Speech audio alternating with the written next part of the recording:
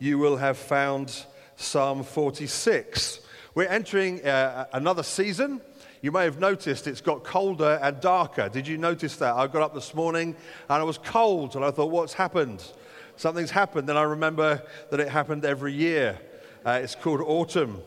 Not my favorite time of year, I have to say. I know some people love the change of colors and all the rest of it, and that's lovely. But for me, it's just like, well, everything just dies. And I'm looking forward to the spring and the warmth. But God willing, we might get a bit more before the end of the year, before the season turns completely.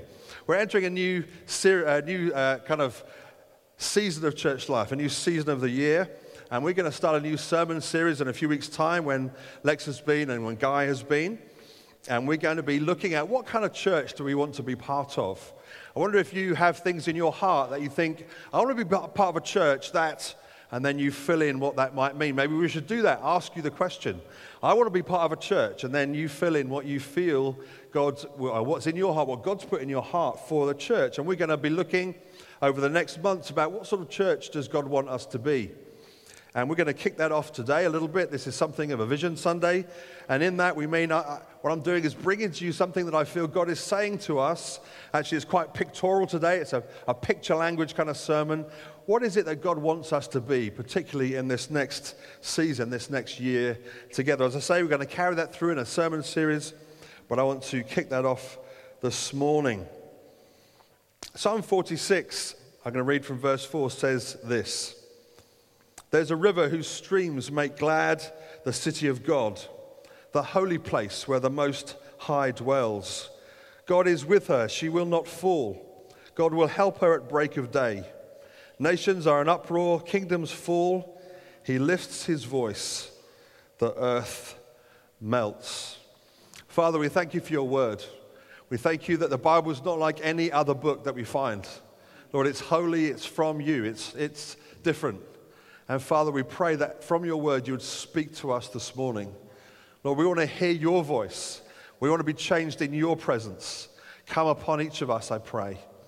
Amen. Amen. You can't switch on your TV, switch on Netflix or Now TV or Sky, whatever it is, without some hapless celebrity being parachuted into some kind of middle of nowhere kind of island with a penknife and a toothpick and being told that they have to survive for 6 weeks or something. Have you watched those shows? I know you've watched them. They're everywhere. You can't get away from them. Whether it's Celebrity Island with Bear Grylls with all the swearing, which he did apologize for apparently, which I thought was very nice of him, or whether you found yourself marooned, naked and afraid, or with Ed Stafford in some looks like some lunar landscape somewhere in the middle of nowhere, or whether it's even Running Wild with our old friend Bear Grylls. You can't get away from these places, these shows which a bit survival, a bit celebrity, a bit reality show. But they all start the same way.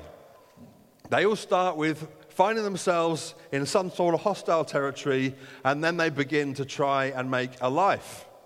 And it seems, and I read a few books on this, it seems that you have to start with three things if you're going to survive, if you're going to thrive.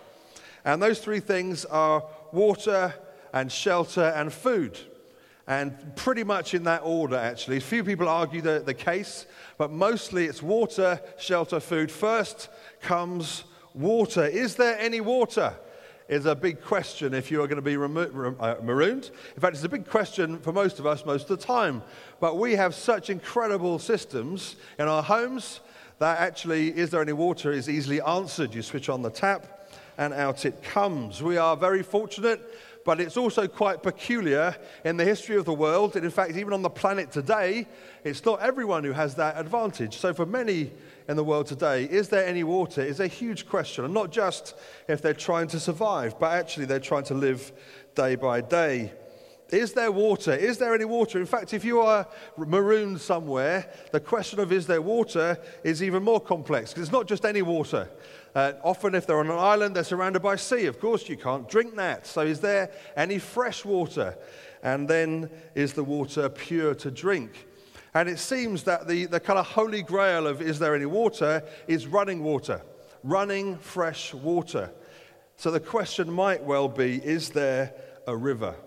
Is there a river would be the question that you would ask yourselves, and you've probably seen it asked on these shows over the months and years. Is there a stream?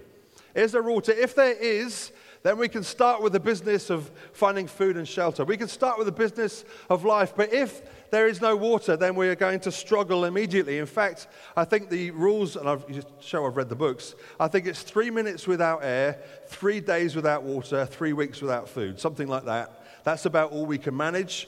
So is there water? You've got a few days to find some. Very quickly, you're going to be in trouble if there isn't. But once that water source is found, as I said, the business of life can begin. The Bible contains throughout the scripture, beginning to end, a number of pictures, a number of metaphors that help the reader understand something of who God is. The Bible actually is what theologians tell us is called progressive revelation. In other words, you'll get a picture early on in the Bible, and as the Bible develops and the story develops, so the picture carries more and more meaning. And ultimately, pretty much all those pictures are pointing towards Jesus. Did you know that? Jesus is the secret of the Bible. I hope you know that. Often you'll pick up a paperback book maybe, or in a Christian bookshop, or it'll be in some Christian magazine saying, this is the secret of the Bible, and it'll be, if it's anything other than Jesus, just toss it to one side. That Jesus is the secret revealed. That's who he is. He is the secret of the Bible. He's who it's about, beginning to end, middle, the whole subject, everything. It's all about him. And many of these pictures show us something of who he is and who we can know him to be. We have the picture of a city which develops throughout the Bible. And we see that early on in Scripture, and that builds and builds through Jerusalem to Jesus himself, and then on towards something of his return, of a new city coming down out of heaven, which is the completed and final work of Jesus in redeeming the whole cosmos and drawing all things together under him. So the city travels through the Bible, many different stories referring back to a city. There is a picture of a tree there too. We see a tree in the Garden of Eden, don't we? And then we see that developing all the way through. And even in references like Jesus being a vine, we see there's a picture of us drawing strength from somewhere else, like a tree would do. And today, I want us to look at one of those metaphors. That is, of course, the river. There is a river, it says in the psalm that we read. But that picture travels with us throughout Scripture. It starts way back in Genesis. Turn if you can. It probably will pop up behind me, but turn if you can to Genesis chapter 2, where we first see a river in the whole Bible. The first river that's mentioned in the Bible is in Genesis 2. The Lord made all kinds of trees grow out of the ground, it says in verse 9 of Genesis 2. Trees that were pleasing to the eye and good for food. In the middle of the garden, there was a tree of life and the tree of the knowledge of good and evil. Those trees, again, we know all about some of those trees. A river watering the garden flowed from Eden. A river watering the garden flowed from Eden. God had created a planet which rivers flowed in. And that river was watering something that he had made. It's a very primitive picture in many ways. But it's also a picture that's very easy to understand. Any generation, any culture gets it. The survivalists, they understand it. We can grasp it, even with our hot and cold running water. We get it. There's a river, and it's good, and it brings life. And that picture, it builds throughout the Bible. When the Israelites, remember last year we were looking at Moses leading them through a desert. A desert is a place without much water. And even in the desert, God created rivers that came often in unusual ways, in miraculous ways, but actually it fed and watered God's people. And in Psalm 105, the psalmist is reflecting back on what God did for the Israelites in the middle of a desert. And in Psalm 105:39 says this, He spread out a cloud as a covering and a fire, giving them light in the night. They asked, and he brought them quail. He fed them well with the bread of heaven. He opened the rock, and water gushed out. It flowed like a river in the desert. And that was practically true. That actually happened as historical truth for the Israelite people. They received water from God in a desert. But actually it begins to build a picture of God supplying water in a desert. Something incredibly emotive. We read in Psalm 1, don't we? The man who's planted by the streams of water, drawing from the strength from the river, being fruitful in season. I guess the biggest and most dramatic outworking of these pictures in the Old Testament are with Isaiah and Ezekiel, two of the major prophets of the Old Testament. They take that idea, that simple idea of the river, and then through their prophetic gift, they develop it for the people of Israel to understand more about who God is and what God is about and what he is doing. And so in Isaiah 41, we read this in verse 18, "I will make rivers flow on barren heights and springs within the valleys. I will turn the desert into pools of water and the parched ground into springs." If you've ever seen any kind of National Geographic pictures of a desert where there's an unexpected rainfall, you'll know that the transformation is quick and dramatic. Suddenly, where there seemed to be no life at all, life springs up, almost miraculously. And you could go to parts of the world and experience that now. You would see rain falling in what seemed like parched and dead ground, and suddenly life springs up. And Isaiah is saying that's what it's like when God comes. When God comes to a nation, or when God comes to a people, expect that kind of life to break out amongst you. That's what it's like. And God is teaching them through their experiences and now through the prophets what to expect from God. What should we expect to happen when God turns up? The biggest and most dramatic of all of these metaphor pictures is here in Ezekiel 47. You may well be familiar with it. Now, Ezekiel was a prophet. He was taken off to exile along with most of the Israelites. And so he was taken out of his own country and he was taken to Babylon. And for many, many years, for generations, they were in exile. And yet they remained to be a people, a cohesive people together. And of course, they longed for their own country again. Their hope was that one day they would return to their country. And it must have been desperate as the years passed. Would the hopes fade? Would it be that they would lose hope, that one day God would bring them back? And Ezekiel tells a story, a prophetic picture story. And I'll read it to you. It's a little bit long. It's about 12 verses, but let me read it to you in Ezekiel 47. So this is written from God through Ezekiel to an exiled people. "The man brought me back to the entrance of the temple." This is a vision he's seeing. "And I saw water coming out from under the threshold of the temple towards the east, for the temple faced east. The water was coming down from the south side of the temple, south of the altar. He then brought me out through the north gate and led me around the outside to the outer gate, facing east. The water was trickling from the south side. And as the man went eastward with a measuring line in his hand, he measured off 1,000 cubits. Then he led me through the water, and it was ankle deep. He measured off another 1,000 cubits and led me through the water that was knee deep. He measured off another 1,000 and led me through water that was up to my waist. He measured off another 1,000. Now the water that I couldn't cross because the water had risen and it was deep enough to swim in. A river no one could cross. He asked me, 'Son of man, do you see this?' Then he led me back to the bank of the river. When I arrived there, I saw a great number of trees on each side of the river. And he said to me, 'The water flows towards the eastern region and goes down into the Arabah and then towards the Dead Sea. When it empties into the sea, the salty water becomes fresh. Swarms of living creatures will live there, wherever the river flows. There were large numbers of fish there because the water that flows there makes the salt water fresh. So where the river flows, everything will live. The fishermen will stand along the shore from En-Gedi and from En-Elgam. There will be places for spreading nets. There will be fish of many kinds, like the fish of the Mediterranean Sea. But the swamps and marshes will not become fresh. They will be left for salt.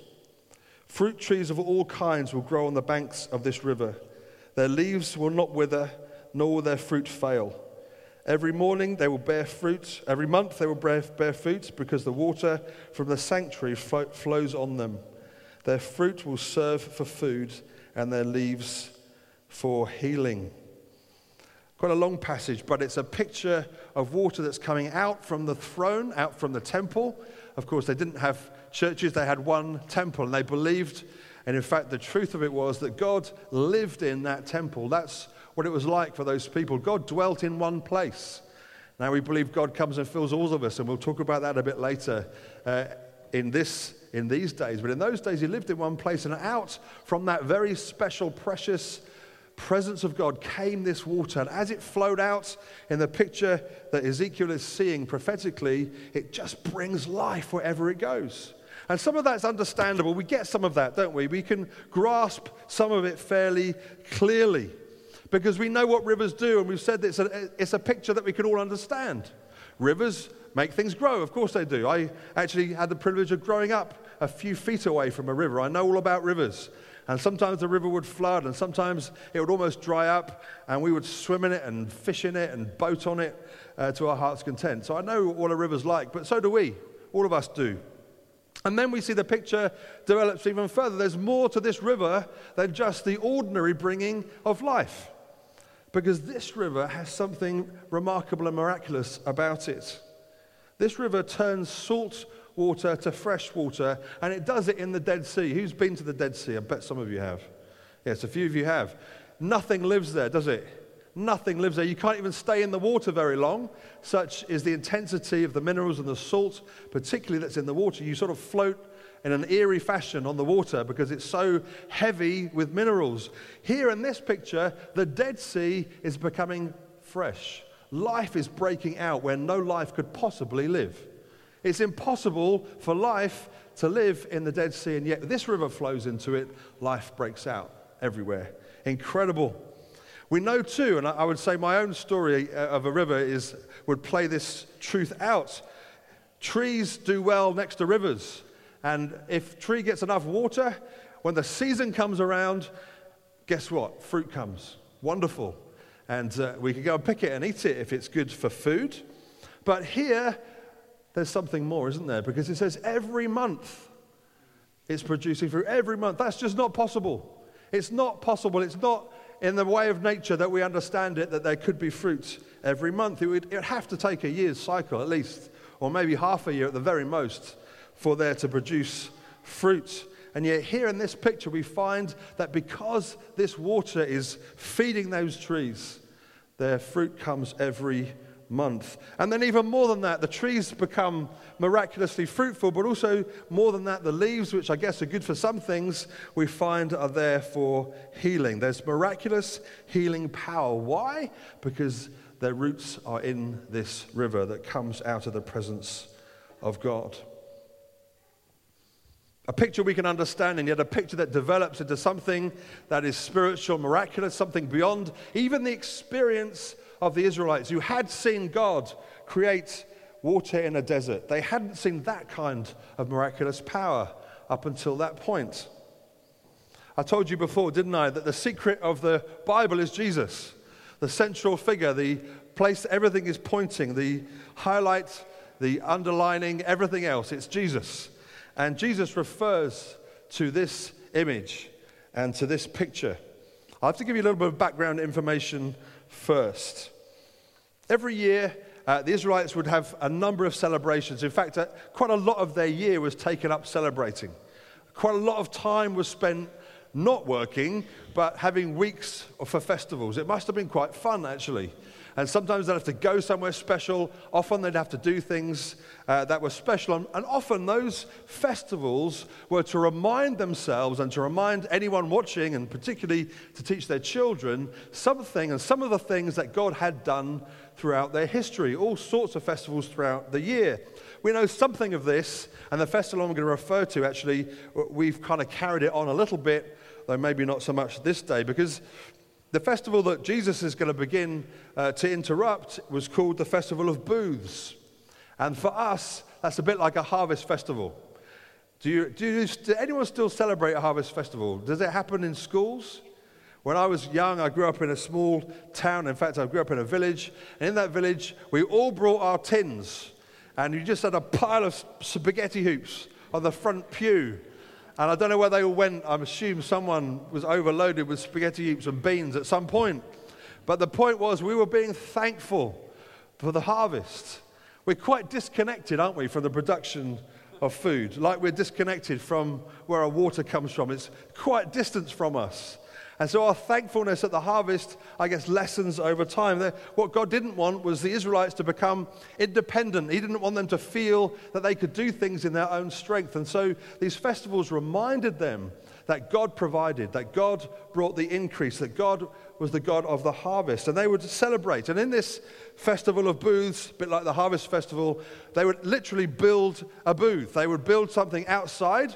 Fortunately, their weather was better than ours, and then they would go and live in it for a few days.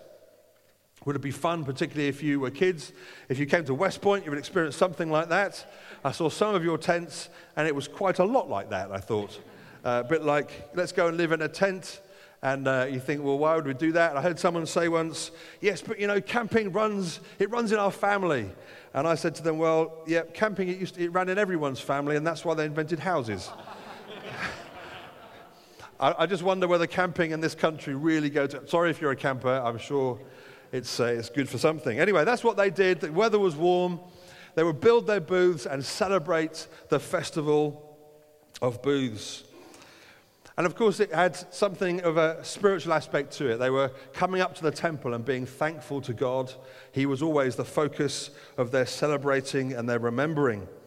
And here in John and chapter 7, we find Jesus at that particular festival. He was following the traditions, of course. He was a Jew, and so he followed the traditions of the day, of the religion around him, of the faith that he'd grown up in. And let me read you this, because Jesus is about to change everything, as he always does. We were singing that earlier, but he's about to do it in dramatic fashion right here in John 7. On the last and greatest day of the feast, we just talked about the feast, Jesus stood and said in a loud voice, "Let anyone who is thirsty, let him come to me and drink. Whoever believes in me, as the scripture says, rivers of living water will flow out from within them." By this he meant the Spirit through whom those who believed in him were later to receive. Up until that time, the Spirit had not yet been given, since Jesus had not yet been glorified. You need to get this about the festival of booths. Each day during that festival, the priest would get a jug of water from the pool of Siloam and carry it up into the temple and pour it over the altar, and the water would flow down through the temple. And that was part of their celebrating, part of their remembering what God had done for them in the desert, but also remembering Ezekiel's prophecy too, and Isaiah's as well, remembering that there was a future fulfillment of that promise to come. And so each day, as the festival ticked by, this symbolic act of pouring water on the altar, and then it flowed down. Imagine it flowing down through the middle of the room here. And everyone would have seen, and you couldn't help but remember and think about what it would mean. That's what symbol is for. It points to a greater truth. And Jesus stands in the midst of that happening and says this: if you are thirsty, if you understand something about this water, come to me and drink. Whoever believes in me, as the scripture said, out of him will flow living water. Jesus said, yes, here's a picture of something. He says, I am what that picture points to. It's me. I've come now. And actually in the life of Jesus, we would see something of life being brought out of death as he healed people, as he raised people from death. We saw, just as the picture in Ezekiel was, that the fresh water would turn the salty water fresh and life would break out. So it was with Jesus. Life breaking out on the right and on the left. And yet Jesus said something even more incredible. And John helpfully commentates on his own gospel and explains more to us. Let anyone who is thirsty come to me and drink. Whoever believes in me, said Jesus, as the scripture said, rivers of living water will flow out from within them. The water came from the presence of God. That was the picture, that was the image. And when Jesus says it's going to flow from within you, what he's promising is he's saying, I'm going to come and make my home in you. Just like historically, the only home for the presence of God had been the temple. Jesus said, that's all going to change. I'm going to make my home in you. And that, of course, is, we tend to apply biblical language individually, but actually the Hebrew culture would always have applied things more corporately than we do. And so when we look at each other, we realize that living water, that life-giving water is to flow from within you. Why? Because you're great people? Sorry guys, no. But because God comes and lives in you by his Holy Spirit. And actually John tells us exactly that. He said, by this he meant the Spirit, whom they would later receive. The Spirit would live in them and flow out from them. This water, you see, is not just so that if you're thirsty, what a relief, I can get some water for myself. Isn't that great? Well, yes, it is great, but it was never just for them. It was never just for you. It's never just for an individual. It's always corporate, and it's always for the healing of the nations. That's where the picture leads us. It's so much more than just, isn't it great that we now know something of God? Isn't that nice? And I get to live my life knowing that I'm loved. Yes, that's a good thing, but there's always more. There's always a greater fulfillment. The river always flows further. It's always looking for somewhere salty, somewhere dead to bring life. Brothers and sisters, this is a picture of who we should be and who we are becoming as a church and a community together in Bristol. That living water, which God has blessed us with, is not just for us. It needs to flow out. It must flow out. That's what a river is. A river that doesn't flow anywhere, folks. Not a river. Something else. Not a river. There is a river. Isn't that good news? For some of you individually, you need to know that this morning. Guys, there is a river. There is a river. It's okay. If you feel like actually your situation, individually, personally, do you know what? I feel like I'm one of these celebrities. I feel like I've just been dumped in the middle of nowhere. I don't know where I'm coming or going. The good news, guys, is there's a river. There's a river. There's a river for you. There's a river for your family. Whatever situation you find yourself, you might think, I am parched. I'm moments away. I'm 3 days in to my 3 days without water. There's a river. The Bible tells us so. But you might also be someone who realizes, yes, I know there's a river, and I enjoy the river. And God would say, that river, do you know what? Not just for you. It's supposed to flow out. It's supposed to flow on. It's supposed to bring life. It's supposed to flow, in fact, all the way, it says, to the healing of the nations. That's astonishing. Astonishing. The nations get to enjoy the goodness of that life-giving water. What Jesus said here was utterly revolutionary. He's saying all of this history, everything that you've lived through, all the experiences in the desert, all the hundreds of years of struggling to follow this God, now it's in me, says Jesus. Now it's me. And I'm going to give you my Holy Spirit. I'm going to give you that living water to live in you so that you become that freshness, that life, that healing beyond yourself and on to the nations. I want to be a part of a church like that. I want to be part of a church like that. I want to be part of a church that knows, where individuals know, yes, there's a river, but actually they know that river's not just for them. It's for the poor, the needy. It's for those far away. It's for those who don't know that they're loved. It's for those who think they are. It's for those living in hopeless despair and those who are very happy, thank you very much. It's for them too. It's for those near. It's for those very far away. I want to be part of a church that does things because I believe that I have a supply of water that is miraculous and life-giving, and it's not just for me. And I want to invite you to be part of that too as we adventure together in this next phase together. So when we gather to pray, we are gathering to Jesus, saying, you are the supply. It's you. It's coming from you. I need to gather to your presence because I need that supply topped up in me. I need to be reminded to have my faith strengthened, that I believe that I'm part of the answer that God is giving to our city and to our nation and beyond. And when we gather together to outreach, and I hope your names are on the board, that we believe that it's not just, well, I'm just kind of screwing up my faith a little bit and hoping. No, there's a river.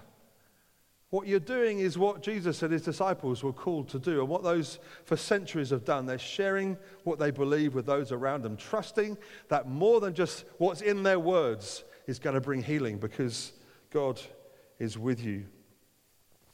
We're going to be a church who raises leaders, and we're going to talk about that over the next months. We're going to be a church that raises leaders. If you feel called to leadership, and one of the things that the church lacks across the nation and the nations is leaders. People who will shoulder responsibility on behalf of others. That's what a leader does. Shoulders responsibility on behalf of others. We need leaders, and we're going to be raising leaders and gathering leaders together and training people. Many are off on the commission training. That's wonderful. We're going to do stuff as a church as well in order to raise leaders. We're going to be a church that serves the city.